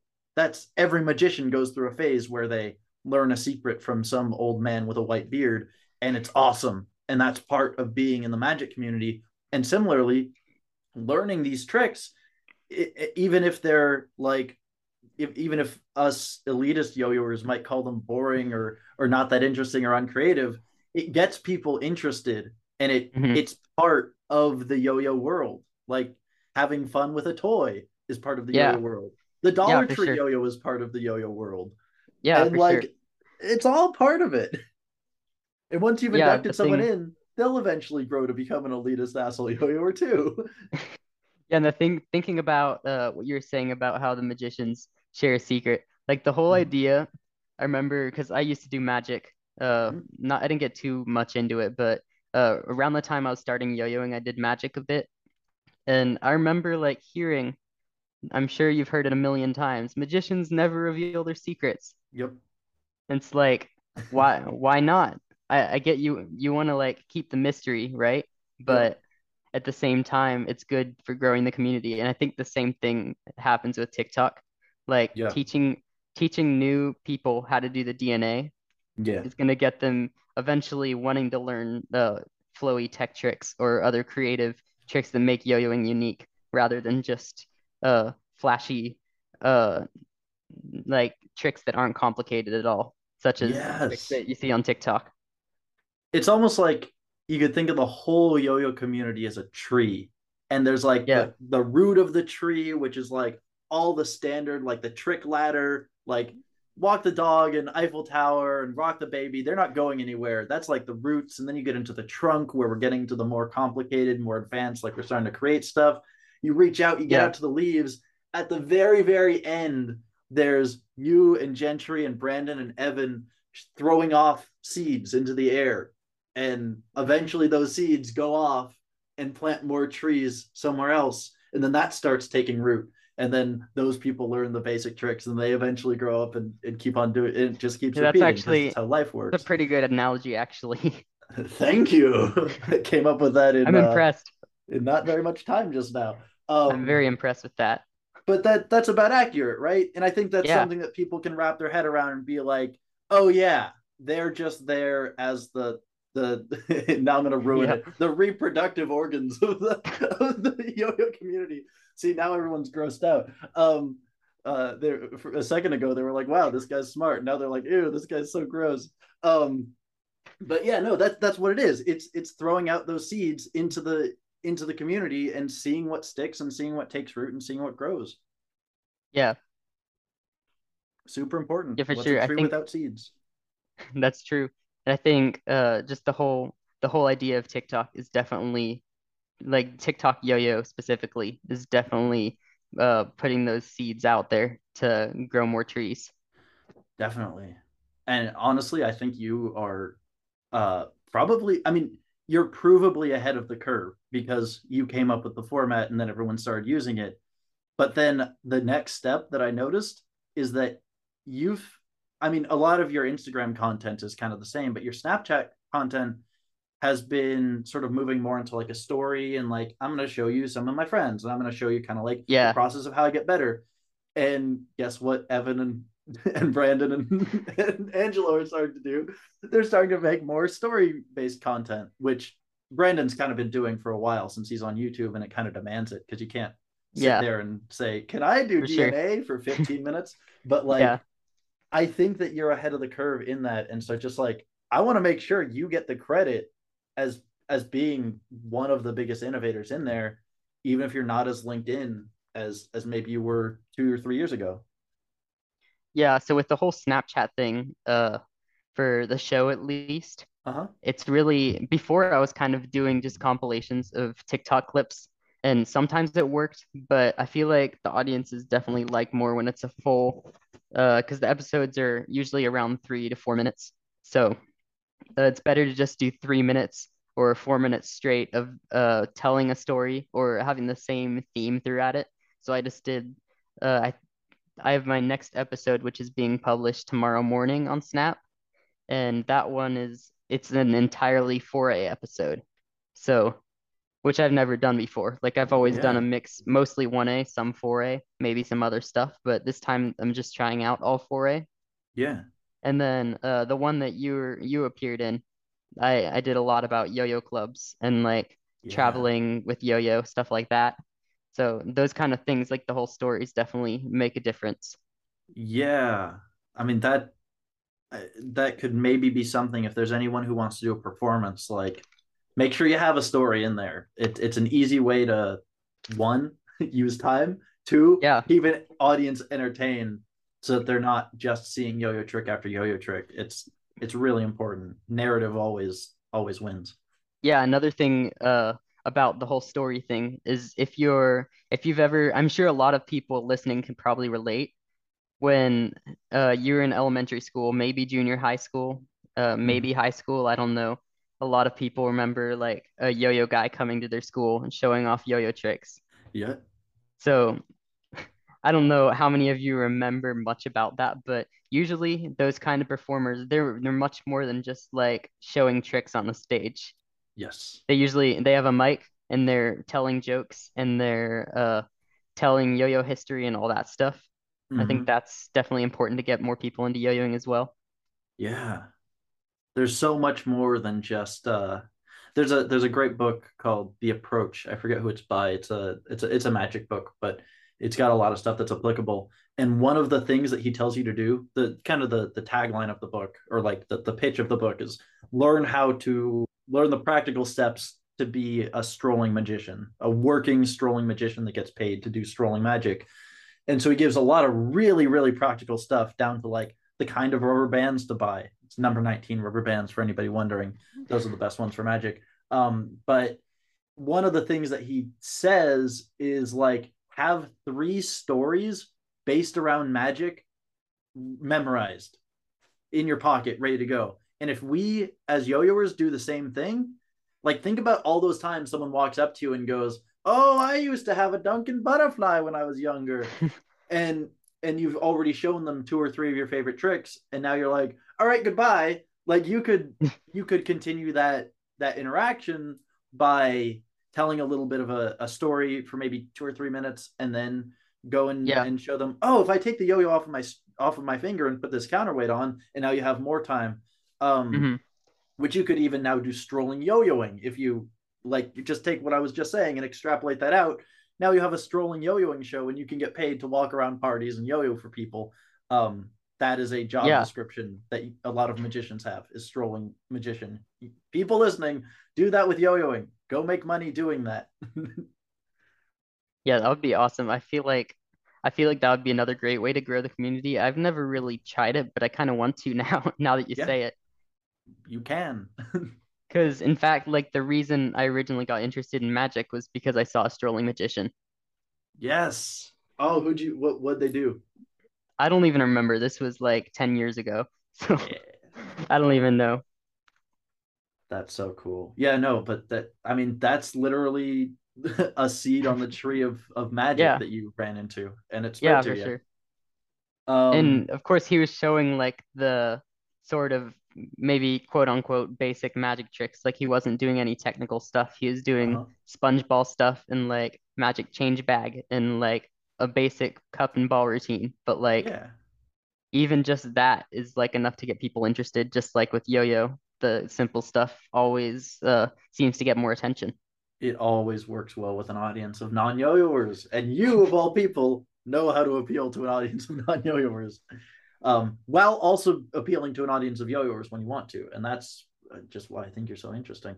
Um, so tell me a little bit more about Snapchat. I know you recently went to their headquarters, but also like, how did that relationship with them even start? Yeah, so it was definitely I was definitely a bit lucky with that. But the reason they actually found me was through TikTok. So it's kind of funny Cool. because Snapchat was on TikTok looking for people to bring over to Snapchat. So a couple like representatives from the Snapchat team saw one of my viral TikTok videos. I think it was like most expensive yo-yo video. Uh-huh. That's another thing. Like a lot of those kind of videos. Uh, were doing well on TikTok at the beginning. And I think it was the expensive yo-yo one that caught their attention. And they're like, oh, that's cool. You can do cool Mm-hmm. tricks. You can make entertaining content. I got an email from them and they're like, hey, would you be interested in doing this? We're starting up these new Snapchat shows and we were wondering if you would want to have one. So yeah, it was definitely different for me because I was doing 10-second videos and this is like a 3 minute full on episode. So I definitely had to kind of change up my strategy for that. Yeah. So what did that process look like of changing your own format that you invented that Yeah. worked, and now you have to create a whole new one? Yeah. Well, actually, for Snapchat, I was kind of doing that format, but stretched out with more details. So Okay. instead of doing like on TikTok, I would do a very brief 10-second tutorial saying, like, this is how you do uh, the internet's favorite yo-yo trick, right? This is how you do the Mm-hmm. DNA. You throw it, land it on your finger, whip the string into the gap, and pull upwards. There you have the DNA. But then Mm-hmm. on Snapchat, I go through like a much more detailed tutorial. Even though a lot of them aren't going to actually learn it, like most likely the people watching aren't going to even have a yo-yo they can do it with. But Yeah. if they're interested in the yo-yo stuff, they a lot of them will actually watch the tutorials, even if it's way too advanced for them. I'm sure you've probably experienced that too with other stuff. Yes. Like I know I remember when I was in Magic, I watched so many like sleight of hand tutorials that I could not like my hands physically could not do that because I wasn't like Yeah. skilled enough. My hands were too small, stuff like that. But I would watch them anyway because they're interesting. And I think it's kind of the same thing with what I was doing for Snapchat tutorials. I literally went to a lecture at the Magic Castle like 2 days ago, and it was all about false dealing. So top dealing, well, Yeah. that's a real deal, but bottom dealing, second dealing, Greek deals, all the different fake deals, double dealing. Um, and he one of the things that he mentioned was like, I know this is hard. Like I know these things are really really tough, but by learning these uh these hard things and by attempting to learn the hard stuff, you're going to become so much better at the easy stuff. And eventually, by practicing it, you'll get good at the hard stuff too. The guy's name was Scott Carr, by the way. If you're interested in looking him up, he's a magician, I assume, in LA.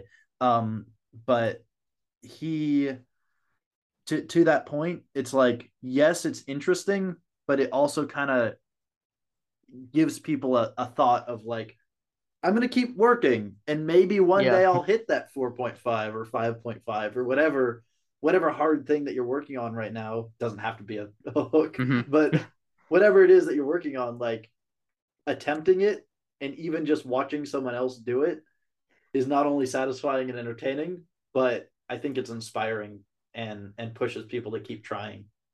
Yeah, the thing, that's another like analogy I could kind of bring up with the second dealing stuff like that.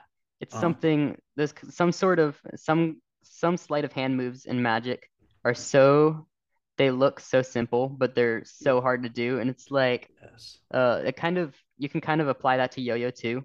There's some little moves that are so hard. Like one example that comes to mind is Magic Drop. Yeah. It looks like you're barely doing anything, but that trick took me so long to learn. It was not Yeah. even funny, but like once you get that, you're able to create so many tricks from there. Yes. And also that single drop never scores any points because no one will ever see it. But it is there and it is important Yeah, and for where it gets you. that's another thing about the about those kind of sleight of hand moves and stuff. They're so complicated. Again, they're so complicated, but you can learn them. Same with yo-yo moves. But I think sometimes I'm not sure like if you know this, but like a lot of yo-yo competitors, I feel like might get like underscored a little bit because their tricks are so technical but look too simple. Mm-hmm. I'm not sure if you get what I mean, but like sometimes the tricks are so deceptively they look easy. They're Like so Matt, good at a hard trick that they make it yeah, look easy so then the judges don't score them as well. yeah. So like not necessarily magic drop, but that kind of thing. Like those Mm-hmm. really technical moves that you can't see what's actually happening unless you're right next to the person and grab their yo-yo and do it in slow-mo. Yep. But like some of those things, I feel like that's another thing going back to the efficiency. I think a lot of times those kind of tricks aren't really worth putting in freestyles. Yeah. No, absolutely. It's something that I mean, we can keep this magic through line going. Yeah, There's a book by Darren Brown. Darren Brown is an incredible British mentalist, and he put out a book called Pure Effect, which the title of that book reflects a sentiment that kind of permeates the entire magic community. Not to use too big of words here, it reflects a feeling that a lot of magicians think about, which is think about it from the audience's perspective. What is it that the audience is seeing, and how do we design stuff that's for them? Which, if you're in a competition, your audience is the judges, but it's yeah. also the people watching. But your score depends on what the judges think. So if Hmm. you make the hardest trick in the world, but no one can appreciate it, then unfortunately you haven't actually created the hardest trick in the world. You created a really easy trick that's not going to score you anything because Yeah, and that's no one another can thing. tell. Yeah, it just reminded me of another example of a trick, kind of like the magic drop thing. Yeah. I'm sure you've seen that one Takeshi Matsura trick that's like Mm-hmm. it's a little bounce slack thing. You Oh know what I'm yeah. talking about? Yeah. Yeah. Yeah, Yeah. so a couple years ago I came up with on accident a version of that. Is like that element, except it was like a double layered one where it came around one side and the other side at the same time and landed on like a double on version of that. Ooh. And that trick, literally, I was gonna do it on stage thinking like, oh, this is a triple click element, right? Until Yep. I videoed myself doing it, and I'm like, that looks exactly like Takeshi's trick, but it's literally 50 times harder. Yeah. And I'm like, nope, I'm not putting that in a routine. So you Might could as just well be the do the, simpler version. yeah, Oh man. basically. I've been using the same thing when I've been making my prelim, except in reverse. I've been taking easy tricks, but doing what you're saying, trying to make them look harder in hopes Yeah, that it's going to turn into more clicks from the judges. And I'm hoping that that works out for me, but I don't know if it will. it definitely So can, like if you do it right. yeah, No, that's the hope. So what would you recommend as far as doing it right? Well, in terms of, are you just talking about making the tricks look harder? Yeah, Yeah, okay. So I would say going back to what we were saying earlier about the presenting tricks, I feel like gotcha. if you act like your trick is hard, like make a facial expression like, "Oh my gosh, I can't believe I actually just landed that." Then it's I'm gonna gonna look harder. I'm gonna do that, and I'll do some motion to you in the audience when I do Yeah, it. like a great example of someone that does this really well is Evan Oh, Nagao. oh my God, yes, Who's like his facial expressions like and when he like says let's go to the audience, it hypes everyone up and makes them think the tricks they like makes the tricks seem harder than they are, which they already are really hard. Like yeah, he can't deny that he's doing hard tricks, but like it makes it even better. And with the surprise facial expressions and stuff, it just yeah. makes it just so much better. So this one more magic through line, I promise. I'm not gonna promise there'll be more. It's there's an old quote of like magicians don't exist. Magicians are just actors who play the part of magicians, which is, Yeah, if you think about it for more than 2 seconds, you're like, oh yeah, no, that's absolutely true because magic can't exist, so therefore there's no real magician. So therefore, what else is a magician that gets paid to do magic? They're getting paid to act like a magician, and yeah, so that's our job as yo-yoers. Is we get clicks. We don't get paid, but we get clicks to act like the master god of yo-yoing, the yeah. yo-yo man who just keeps yoing, the legendary one. We are him. What does Shout he out act to that like? video. Yeah, yeah, Shout yeah. out to that video. That is a great Helped launch another Brandon's career. another great video. So good. But what does that yo-yo act like? And I think that the people who act like it the best tend to be the ones that also win competitions. Hiroyuki was the first one to really set that in my head of like what's a great yo-yo look like. It's Hiroyuki. JD's freestyle when he had like Yeah. that white t-shirt on and he's just Oh, like the attacking those 2003 tricks.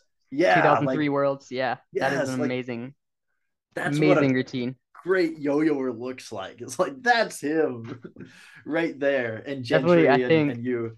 Mhm. Yeah, I think like the outfit helps a lot. Yeah. Just like the sunglasses kind of build the hype for Mickey. I think Yo, at least in the past, Evans. like when he was. Uh-huh.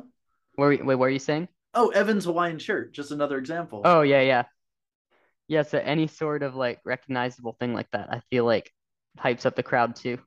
Yeah. Costuming. It's basic theater. Go take a theater class, guys. Like, guys and girls, go learn this stuff. It's out Yeah, there. and the thing with Mickey too, just Uh-huh. like you just get that vibe that he's like a champion, like the way he stands on stage. Same thing with Totally. Gentry. Same Yep. thing with Evan. Probably the I three don't best examples. I don't get the vibe. I yes for Gentry and Hiroyuki, but Evan, I get the vibe that I want to like go like grab a margarita like on the beach with him. Like he's Probably because of the in my shirt. head he's just so cool and so chill Yeah, that's the and thing. like yeah, I think the but it's a uh character choice. yeah, what I was saying though, I think I was thinking more about when he doesn't wear the Hawaiian shirts. Yeah. Because like when he wears the Hawaiian shirt on stage, it definitely gives off a different vibe than when he's wearing like a an Evan Nagao shirt or an Ed shirt or something True, like true, true, that. true. I think I might be thinking of an earlier Evan. I Yeah, think that it's might be like what's in my mental because memory banks. when he won Worlds, I don't remember Uh-huh. what shirt he was wearing, but it wasn't the Hawaiian shirt for sure. And Gotcha. with like a black shirt, especially, I feel like it gives off the vibe that you're more competitive and more serious about what you're doing on stage. Yeah. Which, I mean, that's almost one more thing of like making sure that your tricks are seen, making sure you're not wearing a white shirt and using white string or a I black mean, shirt and black string. going back to Evan, he won nationals with the Hawaiian shirt. That's a fair point. See, always a counter argument.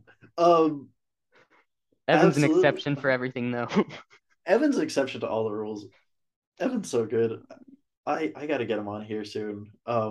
I could probably just text him and have him on. But anyway, I, I love Evan so much. But this is the Evan episode. This is the Hunter episode. So tell me about the balance between social media and competition, because you've been doing both now for years and also going to school. So like how are you managing being a well, you were managing being a kid, but now you're managing being an adult. But like Yeah. how do you do how did you balance all of that all at the same time? Well, before this year, so I'm a Mm-hmm. senior in high school now, so I'm half day senior. I go to classes, I just go to 4 classes per day, come Mm-hmm. home, and I'm pretty much yo-yoing, filming content, doing all that kind of stuff, practicing yo-yo the rest of the day. Wow. Honestly, that's about all I do outside of school, Yeah. which may or may not be a good thing. I don't know, but Depends depends on on how your much money it perspective for turns sure. into. Yeah, but for sure. So Yeah, yeah. yeah, with that whole thing, going back to like trying to manage everything. Mhm. Before I was a half day senior, I was going to class like 6 classes per day, which Yeah, is even though it's just 2 hours more, it feels like way less time after school. yeah. So it was a lot harder to manage uh competing with social media. Although that really wasn't, now that I think of it, it wasn't really too big of a problem because I kind of started blowing up on social media after contests were already closed down during COVID. So Mm, really the only contests I was focusing on were online contests, which obviously have a much different approach to in-person stuff. yeah. So then really you're just now learning how to balance it all. Yeah, for sure. So Wow. So how's that yeah, process been? so I'm actually trying to balance almost, I guess, 3 different things at once because I'm trying to balance yo-yo as a job, so like Yeah. social media stuff, yo-yo as a competitor, trying to like get consistent at competition tricks, and also just yo-yoing for fun. So like I feel like I'm almost losing out on the yo-yoing for fun part because the other stuff I feel like is kind of the priority because I want to be able to do well at contests and I want to be able to Yeah. make money doing yo-yo. Yeah. So is that kind of your goal right now is to skip out on college and just keep on yoing? Yeah, I think so. Nice. Definitely gonna try for it. Yeah, there's few people that I recommend that to, but if you've built the bridge already and like you can already see a Yeah. path for it, that's the exception. Yeah, I wouldn't recommend doing that if you're if you don't have any experience with Yeah. social media or anything else like that. If But Snapchat I don't hasn't know. contacted you directly and asked for you specifically, I don't recommend leaving school or skipping it. Oh yeah, going back to the Snapchat thing, I Yeah. forgot when you were talking about the headquarters. Yeah. Should we talk about that a little bit? Oh, yes, please. Yeah, so they invited me to the headquarters. It was something called Snap School. So they're Uh-huh. basically teaching all sorts of tips about how to get more engagement and more more loyal fans on your profile on Snap. So I learned a lot there. I actually met quite a few other influencers. They even gave me a new Snapchat Pixie drone, if you've heard of that. It's like Oh, a yeah, I saw the video. selfie drone. Yeah. Yeah. So I got that. That's going to be cool for filming content. Met a lot of great people, and it was just a pretty cool experience. What are three things that they taught you about increasing engagement with your audience? I think it's really about one, connecting with them, like just just doing content they like, right? That's the Yeah. biggest thing. Second thing is like being personable. So like just acting like a real human being instead of some random fake person on social media that's Mm-hmm. perfect and never has anything wrong with them. So Yes. that's where like the bloopers come in. Posting yo-yo bloopers is great, stuff like that.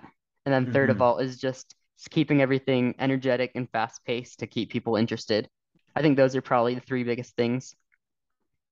That's awesome. And I want to share with you someone in the magic world that I think just because I think that there's a lot of magicians who are really good performers who I think we can learn from as far as like creating a character that shares physical feats of Yeah. difficulty, which is, that's the similarity between magic and yo-yoing. His name is Jason Ladany, Ladanye, I believe, and he's on TikTok and Instagram and everywhere. And he has a character that is unlikable and he goes very, very slowly, but you can tell that he's grinning through the frown. Like he's really on our side, and his whole thing is like, "Oh, I'm the best card cheat in the world. So anything that you challenge me to do, I'm going to be able to do it." And he's always got like really expensive whiskey and like a super expensive stopwatch that you know that it's not edited or anything like that.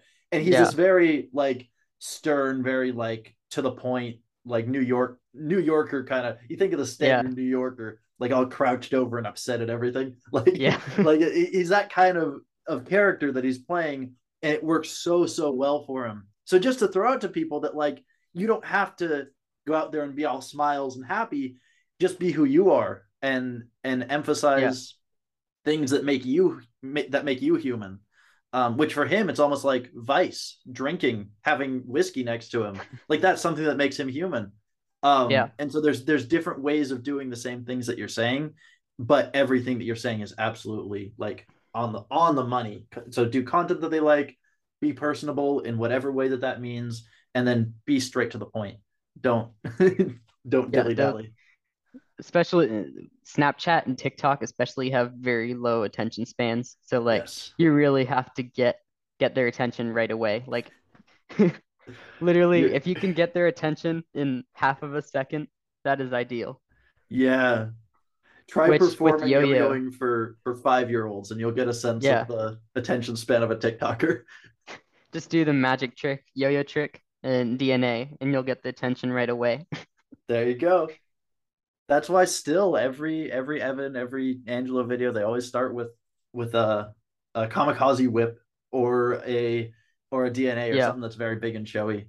yeah. Absolutely. And for me, I feel like just reading the comments is also uh just like reading a comment on the screen because first of all, it's connecting with your followers, as I was saying. So Yeah, connecting good with point. them makes it that's like the connection part, but it also makes you feel more personable because you're talking to one of your followers directly. And then Yeah. third of all, that is kind of like the hook that gets them interested in the video is just that challenge or whatever they commented. Maybe it's just a question, maybe it's some random comment they left. But Yeah. usually just reading that is like a good way to get people interested. And the yo-yo, just the Now yo-yo itself can do that too. now do you seed those comments? Because I know that a lot of people uh send out messages and go, "Hey, can you comment do the DNA on a sausage or something?" Like do you ask for people to do comments, or are you always replying to real people? Sometimes I don't really do the actual asking people to comment. The only time Mm-hmm. I did that was for I don't remember if you saw the videos I did in Ecuador when I went there. I did Oh like yeah, yeah. so I literally did like DNA at the equator and I acted like I went to like 3,000 miles just to film the DNA at the That's so landmark, right? funny. But I just had a friend from school comment that, but like other than that, all videos are things that I actually got comments for, like legit. Wow. You are the And really, purest. so yeah, there was one, Lake Havasu City, Arizona. Uh-huh. So that's like 4 hours from my house. I got a comment on one of my TikToks saying, do the Spider-Man in Lake Havasu. And I literally drove 4 hours just to go film that video for them because I knew that would like surprise them and they'd be like, oh my gosh, he actually did that. Wow. I I almost think that you're gonna get better. Oh no, I think I just lost my train of thought on that. I had a point there. It All was good. slightly interesting, but I lost it. All good. Yeah, and another thing, so I'm not necessarily asking people for the comments, but what I am doing is sometimes if there's something I want to make a video for, but I don't have the comment, I'll make some other video that's gonna prompt them to want to comment that without asking them directly. So like, if I want to film a video doing the DNA with my smallest yo-yo, then I might do a video doing the DNA with my biggest yo-yo, and then all the Yes, comments are like, do it with your smallest one now, and it that's just so works. funny. Oh my It God. just works. And and the thing that it kind of ties in with this is if you avoid replying to comments until you start getting comments that want you to reply to them, then you'll know that you're big enough to start making videos like that. Because Yeah, otherwise, it's like you don't really get a sense of of where you stand in the community. But if you're the kind of person that people find that they want to comment to and say, "Hey, try this. Have you tried this? Have you ever done this?" Yeah. Then they're actually reaching out to you as a human. Like they have some, it's parasocial relationships are going on, but they are reaching out to you and saying, "That's cool. Have you ever thought about doing something like this?" Like that's what they're feeling in Yeah. that moment, is they think that they have this really brilliant idea, even if it's do walk the dog on the grass instead of the concrete. It's like, to us it's like, oh my god, not another stupid person. But to them, this is the first time they've ever had that thought. And like, do it with your smallest Yeah. yo-yo. There's some kid out there that's like, whoa, what if he did it with a tiny yo-yo? How would it even fit on his finger? It's not even gonna fit there. Like, this is incredible to them, and we have to hold on to that thought till we Yeah. leave, since we're such That we're goes so back to like new. the energy, the being energetic in the videos. Like, if you're Yeah, not energetic, then they're not going to be passionate about watching them. And like, absolutely. you have to act just as excited as they were to comment it, or they're not going to be interested. Every single time, every time you have to be that Yeah. excited. Like, that is effort that people Yeah. don't know. um I did an episode when I worked backstage when my friend was working at the castle, and what I learned from that was just like every single show for 30 something, I think 32 or 36 shows in a week, he had to go out there and smile and say the same jokes and have the same level of excitement, sometimes like 5 times in a day. Oh And my he'd have to do gosh. that for like 30 minutes at a time. And like, that is a level of energy that we, being on the internet, are privileged to not have Yeah. to put in, because we don't have to do it 5 times a day. We just have to do it once. But when you do it once, and it's something I see in all of your videos and something that I haven't figured out until now how to comment on, you are always so happy and you always have one of the biggest smiles, and it seems Yeah. so genuine. And I'm sure that it is genuine, but like, I'm also sure that on some days you don't want to have to put that character on, because it I know it takes energy. Yeah, I think for me, it's like, it's actually very rare that I don't want to do it because, like, if I didn't like yo-yoing, I wouldn't be making the videos. So, Yeah. like, if I didn't like it, I wouldn't be making the videos, and I would have to force myself to like smile, but I don't really have to force myself to smile because I like yo-yoing. So, That's a good point. And that's why Hunter is not a bread making channel on baking bread, because he would not be smiling if he were if he were baking bread. I don't know. Maybe you love baking bread, and that was a terrible example. But anyway, um, let's talk about yo-yo clubs. I all think right. both of So, us grew up in yo-yo clubs, and I want to hear very what your thoughts similar, are. Yep. very similar situation. So, were there any yo-yo clubs in LA other than DXL, or is that like the main one you went to? That's actually not the main one. That was the one that I never went to growing up, even though it happened monthly and has been happening monthly since like the 90s. I mostly went to the Sunshine Kite Company. And Oh, okay. yeah, and that was weekly. And Yoshi was teaching those And that classes. one, does that one still exist? No, because the owners sold the shop and they stopped Oh, selling yo-yos before then. So yeah. that's so sad. Anyways, so I started a yo-yo club when I was 12. It's called the Chandler Yo-Yo Club. Okay. So that's another way that I've tried getting more people into the yo-yo community. I've taught quite a few people since then.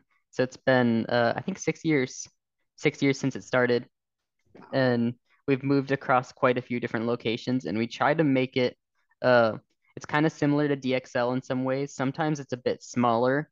It's not quite as big. It's more of a tight knit community, but like Hmm. that's also a good thing because people can learn like a lot faster, and I feel like people are more uh they seem to like get to know each other better when it's a smaller group. Hmm.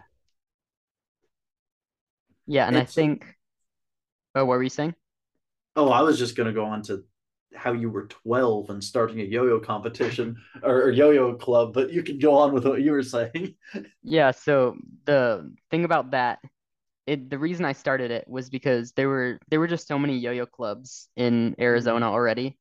Just like Yo-Yo Factory is based here, so Yeah. they've gotten so many people into yo-yoing, and a lot of people had started yo-yo clubs, like hopes of getting people from Yo-Yo Factory to help them out with it.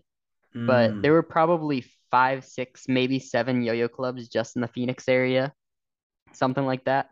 There have Hmm. been a lot, and there have been more in the past too. But the reason I started my own was because like all of them were kind of doing the same thing. It was just like a generic yo-yo club. Like you go, you learn tricks, you hang out, and Hmm. that's it. So I kind of wanted to make it something different. So uh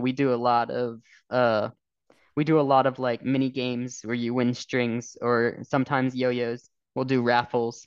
We've done mini competitions, stuff like that. And it's quite a bit different too because uh we even made like Chandler Yo-Yo Club shirts for people to wear, which is nice. Just it gives a kind of like a sense of community a bit with that. Uh-huh. So we just tried to do a lot of things to make it just different from the other clubs. That's so cool. And also something that people can take into thought when they're creating their own when they are Yeah. 12.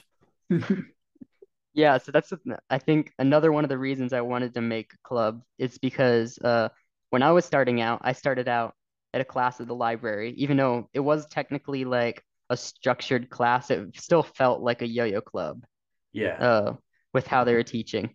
And Hmm.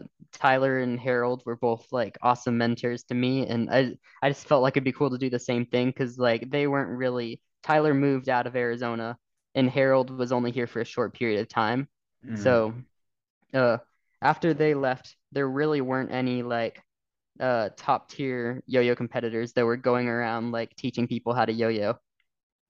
And I just thought it'd be good to kind of fill that gap. Even though when I was 12, I wasn't really I don't think I was necessarily a top tier competitor by any means, but I could definitely like teach people and help grow the community, I think. Absolutely. So is the Chandler Yoga Club still going? Yeah, Nice.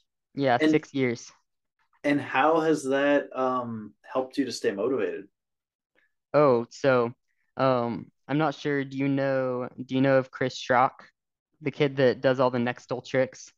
Oh, yeah, yeah, yeah. Recently got sponsored by Yo-Yo Factory. Was he But at Nationals? yeah, he got I absolutely second remember him. got second in sport. He's the one that literally did the 360 next still on stage in sport. That oh my God, he was so I love Hudson. Hudson won, right? Hudson won, yeah. Hudson's great, but oh my God, that kid was like for how young he was, like, oh man, Yeah, Hudson so absolutely deserved his win though. yeah, so I was one of the people that was helping him out. So he learned some of the basics at the beginning, but he started going to my yo-yo club as well as Yo-Yo Factory headquarters actually has a yo-yo club every Friday now. So he's been Nice. going to both of those clubs every single week. He literally never misses either of them. And Wow. like I feel like he's actually kind of one of the people that's motivating me a lot because his trick style is kind of developing similar to mine. I think partly because like I've taught him so many tricks and Hmm. we're hanging out twice a week yo-yoing. He's really like uh the only other like yo-yoer that can actually make a lot of like high uh high difficulty combos like in this kind of area in Phoenix at least. Wow. So like I feel like just what he's doing is similar to me and it's kind of pushing me to like the next level, I think, because he's doing all sorts of things 1 year into yo-yoing that I'm like, dude, I need to step up my game if I want to like compete against the future generation of yo-yoers. Yeah, they're coming for us. Yeah. Uh, I mean, there's a there's even a though I'm kid I'm still mentoring young, who is 13, I think. I might be wrong. Sorry if I got that wrong. I know you're listening. But he's like super young, and he's like getting close to landing a double DNA, and he's been yo-yoing for like 5 months. And it's I'm like, crazy. what are Yeah, I what remember. what's in the water? How are they Do you doing know this? you know Keith from Yo-Yo Factory, right? Yes, yeah, yeah. Yeah, so one time at the Yo-Yo Factory Club, it was literally when Chris was, I think, 3 or maybe 4, maybe 5 months into yo-yoing. Uh-huh. We were literally just hanging out there, and Chris just asked Keith and I, "Hey, have you ever seen this trick?" And he literally just like did a behind the back reverse Brent stole, Oh spun my 360 and landed a neck stole. He's like, what? "Has this ever been done?" And we're like, okay. How did you do that? Wait, where'd you learn that?" And no, that has never been done. Oh my god. For reference, in case people think that that's normal, when I was asking Yoshi if things have ever been done, it was like, "Oh, I'm gonna do a a boingy boing, but I'm gonna pop off of the. I'm not gonna hit the string, and then it's gonna come back into a boingy boing." Is that new? Is that something new? Is that Yeah, anything? for me it was that one thing where you go into a wrist mount, you do like an undercut and then let go of your throw hand and it's like that Oh yeah. fake GT thing. I Mm-hmm. thought I made up that trick and it turns out every single person has thought they made up that exact same trick. it's it's that progression of technology. You with your template, and then the entire community with just like putting out new tricks and new ways of Yeah, teaching. Like we're figuring out what teaching styles work and what doesn't collectively as an entire community. Like it's not any one person who's doing this. I think we're getting better at teaching noobs to get into yo-yoing, yeah, and a huge part of it is yo tricks, and to a lesser extent now yo-yo expert, and just like the quantity of information and the kind of tricks the yeah, kids are seeing. And like if you're a new kid and you come in and you've only been yo-yoing for 4 months and all you've seen is Evan doing the double DNA, it's like, oh, okay, then I guess that's what I learn after I learn the DNA because there's two of them. yeah. It's one unit harder. It's Until you like, realize that it's 100 times harder. oh, but not if you don't know that. Then it's just the next one. I think that's a huge part of why we don't understand it. It's because someone ran the 4 minute mile now, so now everyone else can do it too. Yeah. If you know the story of the 4 minute mile, it's like no one could do it for years. Then someone Oh did yeah. it, and then suddenly everyone could do it. It's the same thing. Same We thing with just like keep knocking down high those barriers. the same thing with hooks. Like I remember when 3.5 hook was considered like a insanely God difficult tier. trick that like Yep. only a couple people in the world could do, and now like I could name over 100 people that can do it if you really wanted Yep. me to. I'm not going to, but like I could name them if you like. I don't know. You know what I mean? I totally get what you mean. They're everywhere. Also, before I forget, most effective tactics available. Only the people who are annoying and were yelling at us earlier will understand what I'm saying. Um, and everyone else will just be confused as to why I just shouted that out. But it does reference something that we were talking about earlier. Um, Acronym. How online contests changed your style? Tell me that, and then it's time to wrap up. All right. Yeah. So this, I feel like it definitely stepped up the difficulty in my tricks because when you're doing when you're doing an in-person contest, you can do like a lot of like not necessarily basic tricks, but kind of lower risk tricks. And if you hit Mm-hmm. clean, you can win or at least place really high. But with Yes. online, everyone is like, oh, I can film as many times as I want. So they're all just doing the hardest tricks they possibly can, knowing they're just gonna film over and over until they get them. Uh huh. So I had like this 360 green triangle suicide I caught behind my back that I was Mm-hmm. like, I would never attempt this in a real contest, but I'll do it online because like if I miss it, then I just start over on the Uh huh. routine. But like I was like, there's no way I'll ever put this in a routine. And then I did it at nationals without the behind the back part. I hit it. I'm like super consistent with it now. Uh huh. And I'm also pretty consistent at the behind the back one too, just Yeah. from filming that contest over and over. That's so cool. So by needing to film it over and over for online, you're now able to do a slightly easier version completely consistently Yeah. And because you then basically also, forced yourself to do the work to yeah. learn it. And the more advanced version, like the behind the back one, not super consistent, but I can do it probably 80% of the time. Mm, I guess that is pretty consistent. it's pretty good. But still for like a trick that you can drop and get in a knot, I feel like that's not consistent enough for me. Yeah, you got to kind of get those to 100, at least like Yeah. 98, 99. Yeah, so another thing Man. with the online contests, Mm-hmm. one thing that I didn't really like about them was like just since you want to film to perfection, right?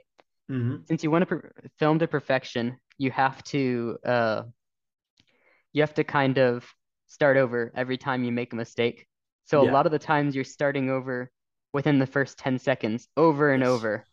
You master those And tricks. the thing that I didn't like about it was like I feel like I would only get good at the first couple tricks in my routine.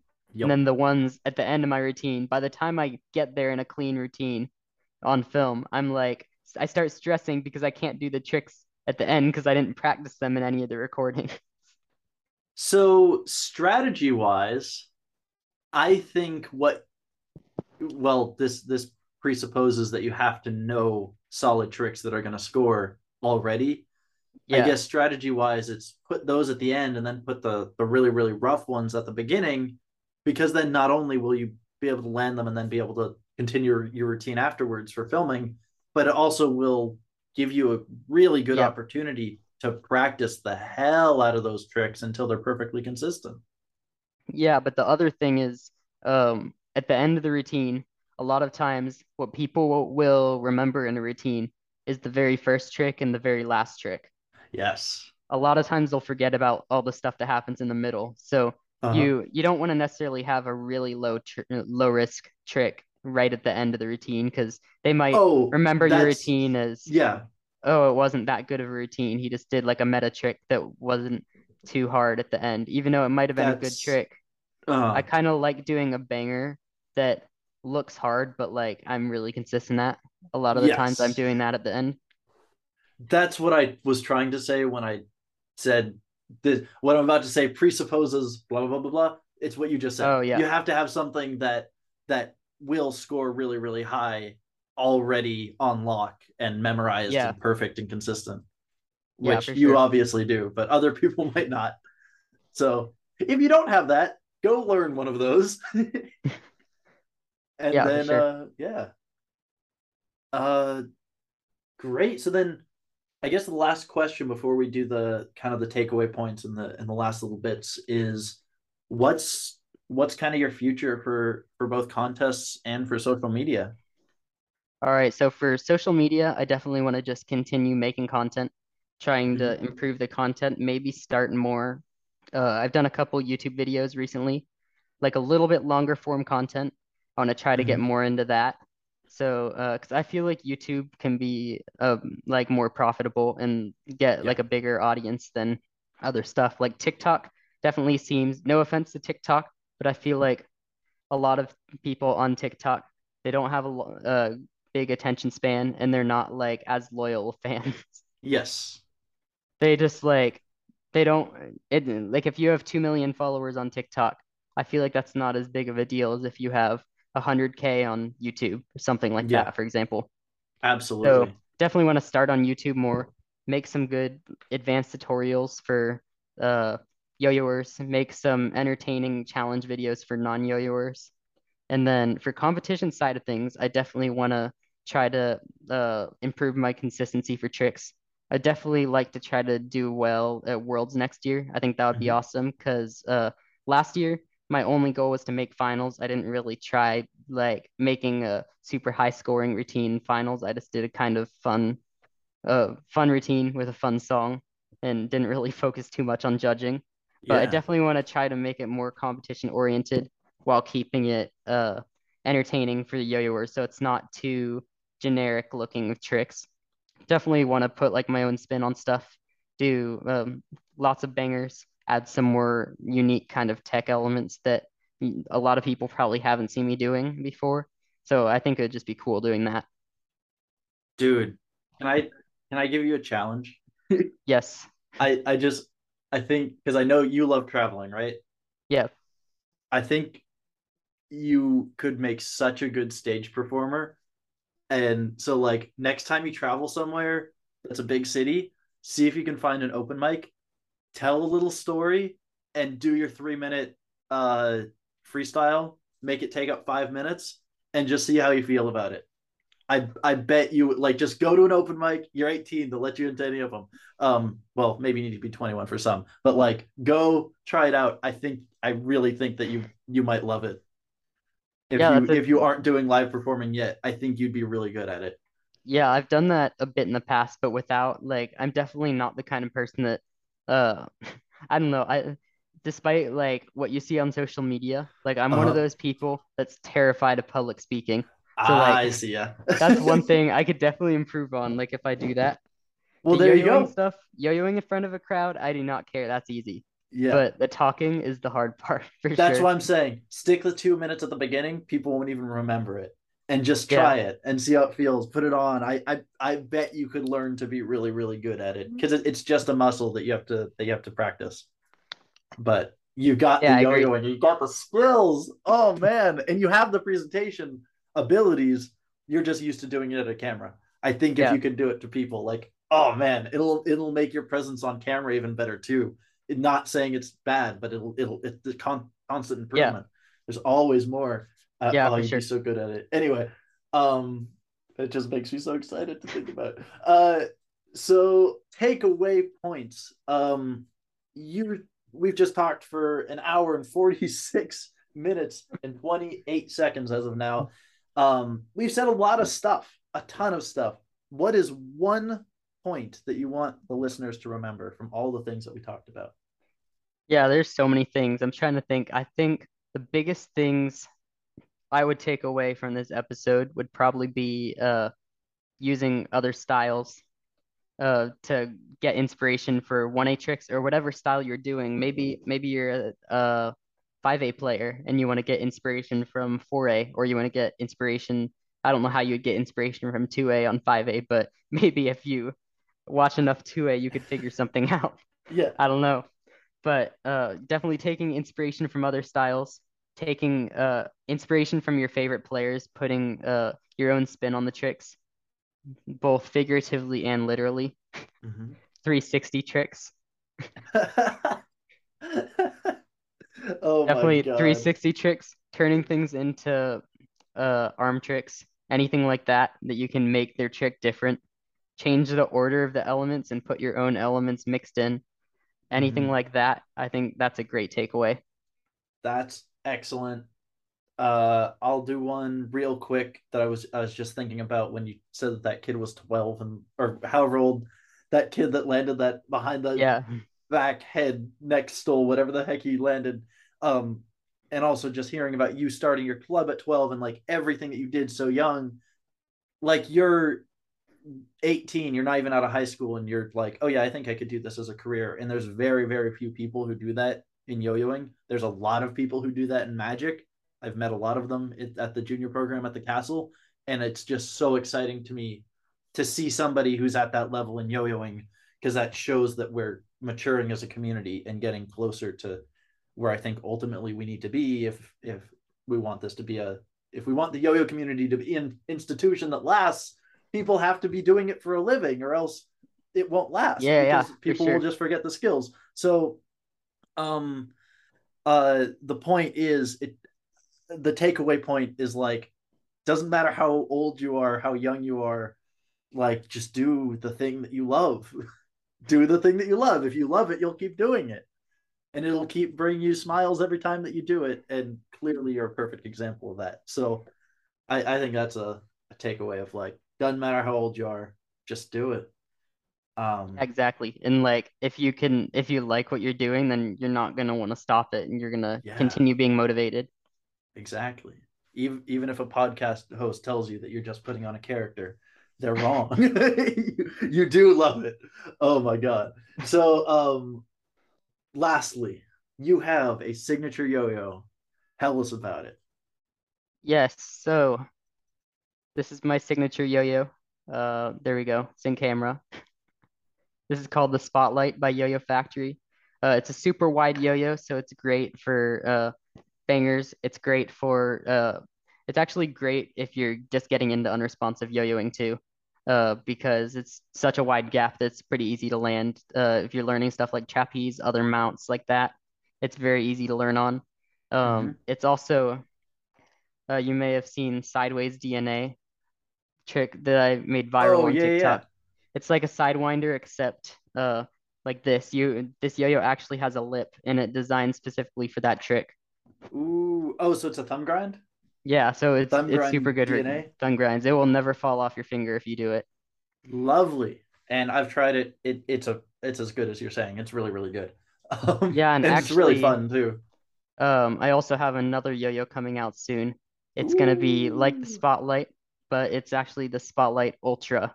So It's going to Okay. be made out of 7068, I believe. So it's going to be a stronger material. It should be a smoother yo-yo, spin longer, more overall more premium feel to the yo-yo. It Okay. will be a little bit more expensive, but it will definitely be worth it.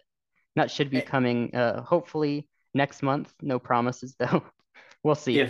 if you're a young yo-yoer, buy it because it's good to have good products around, and I can definitely vouch for this one in particular. I've tried it. And if you're not a young yo-yoer, like or a new yo-yoer, buy it because you want to support Hunter. If you have a million yo-yos already, buy it and then like give it to a kid who doesn't have enough yo-yos.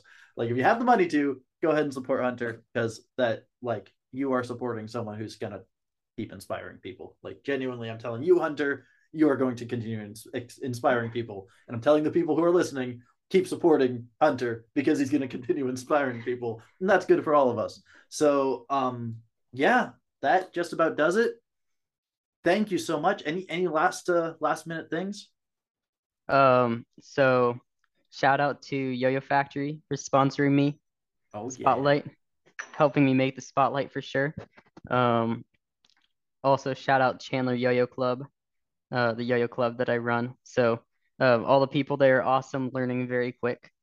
And yeah, go buy Spotlight Ultra when it comes out. yeah. Go check out hunteryoyos.com. That's my website. That's the best way to support me. If you go there, buy a yo-yo. We have some awesome holiday deals coming out pretty soon, so be on the lookout for that. And yeah, go follow all my social media too. Where can they find you on socials? All right, so for Instagram, it is hunter underscore yo-yo. My Snapchat show is hunter space yo-yos. And then my YouTube is Hunter Yo-Yo, all one word. Perfect. And my TikTok is Hunter underscore yo-yo as well. So sadly, I couldn't get the same username on everything, which is kind of annoying. But if you just That's search all good. Hunter, if you just search Hunter Yo-Yo, you'll find me on every platform. So Yeah, you're still killing it on all the platforms, so you're still the search engines are good for you. Well, perfect, dude. Thank you so much for stopping by. yeah, thank you for having me. Peace out. Yeah, I'll see ya.